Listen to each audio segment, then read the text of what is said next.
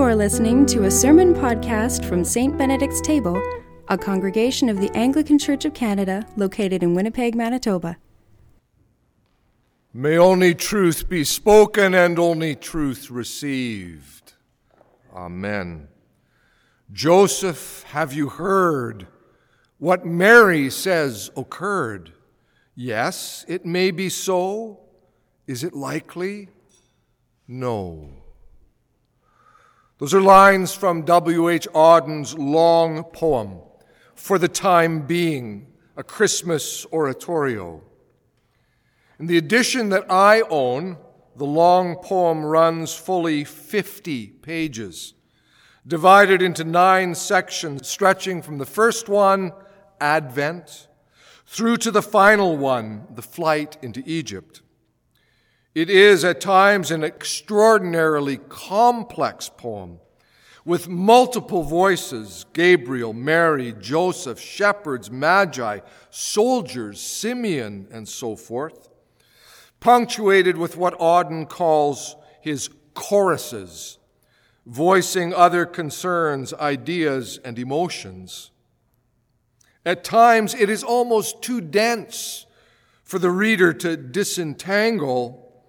And then come these sections that are so crystal clear, it is riveting. This section, the temptation of St. Joseph, is one of those. Auden wrote this poem during the Second World War. And when we come to the figure of Joseph, the setting is very clearly in a London pub during the war. My shoes were shined, my pants were cleaned and pressed. The section begins as Joseph rushes off to meet his beloved in the pub. But once there, he's not so sure. Will she come? Is the gossip in the street perhaps true? Has my beloved been with another man? When I asked for the time, everyone was very kind. And then the chorus. Mary may be pure, but Joseph, are you sure? How is one to tell? Suppose, for instance, well what? Auden's Joseph is somewhere between heartbroken and lost, sitting there in that pub and wondering what in heaven's name has happened to Mary, to him. And then the chorus sounds again. Maybe, maybe not. But Joseph, you know what? Your world, of course, will say about you anyway.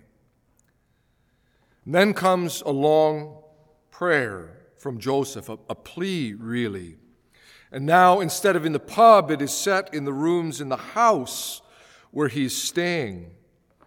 The feel of that space is of a long, cold, lonely night. And he prays, Where are you, Father, where? Caught in the jealous trap of an empty house, I hear, as I sit alone in the dark, everything. The drip of the bathroom tap, the creak of the sofa spring, the wind in the air shaft, all making the same remark stupidly, over and over again. Father, what have I done? Answer me, Father, how can I answer the tactless wall or the pompous furniture now? Answer them. And now it is to the angel, to Gabriel, who speaks to Joseph in that dark, lonely place in Auden's imagining. No, you must, Gabriel says. So let me read to you the exchange between Joseph and Gabriel. Gabriel, no, you must. Joseph, how then am I to know, Father, that you are just? Give me one reason. Gabriel, no, Joseph. All I ask is one important and elegant proof that what my love had done was really at your will, and that your will is love. Gabriel, no, you must believe, be silent, and sit still. Now, Matthew's telling of this story is brief. He writes, Mary's betrothed husband Joseph, being a righteous man and unwilling to expose her to public disgrace, planned to dismiss her quietly. But just when he'd resolved to do this, an angel of the Lord appeared to him in a dream. And the message is conveyed to Joseph in that dream. And as Matthew tells it, he simply accepts it. When Joseph woke from sleep, he did as the angel of the Lord commanded him. It's just a very few lines. And aside from a few brief appearances in both Matthew and Luke, it is all we ever see of Joseph. What Auden has done is to explore the textures of the man, offering a picture of someone who will trust, yet for whom that trust doesn't come at first very easily. The novelist and essayist Reynolds Price has called treatment such as Auden's treatment of the Christmas story a serious way of wondering, writing that, quote, I knew that the act of telling a story, especially a story invented as one tells it, can sometimes become a moral discovery, or, as any child knows, a private vision that approaches revelation in intensity and personal usefulness.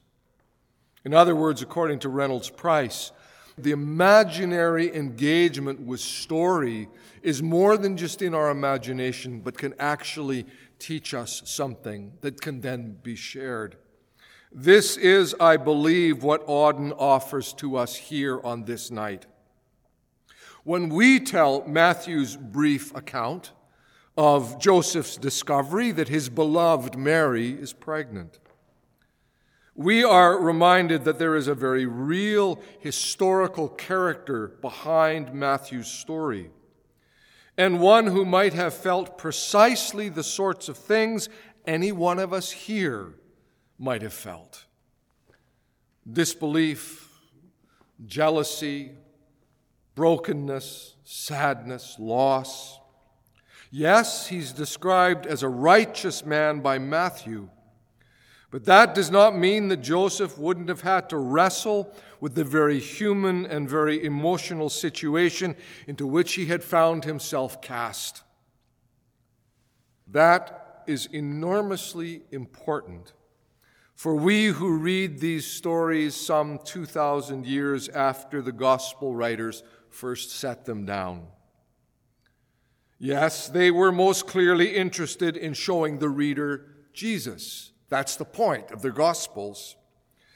But seeing all of the other figures in their full humanity is, I believe, critically important.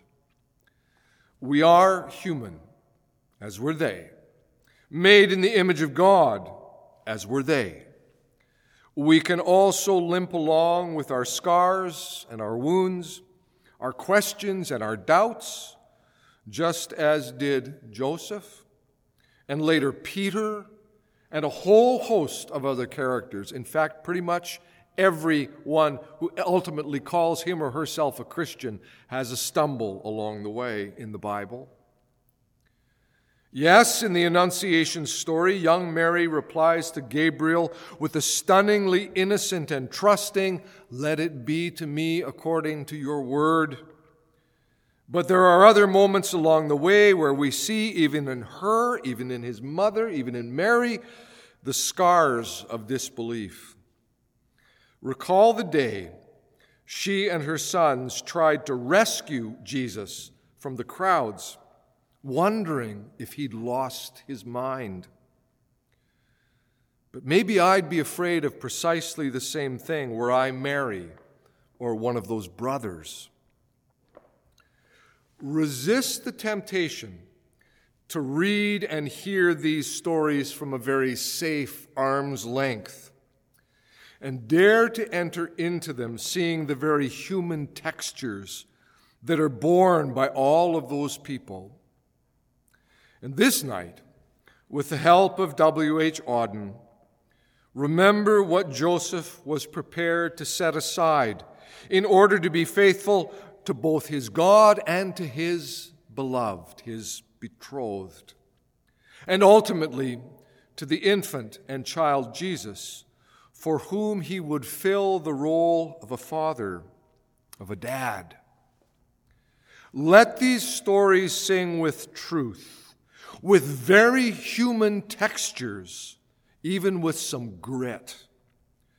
When we do that, when we hear them with those ears, they have the potential to transform our very hearts yet again. No, Gabriel said, no, you must believe. Be silent and sit still. In the name of the Father, and of the Son, and of the Holy Spirit. Amen. This has been a sermon podcast from St. Benedict's Table. For information on our church and to access the full catalog of our podcasts going all the way back to 2006, visit us online at stbenedictstable.ca. In addition, if you are interested in supporting our online work, you can find information on the website using the Donate button located on the top right-hand corner. Thanks for listening.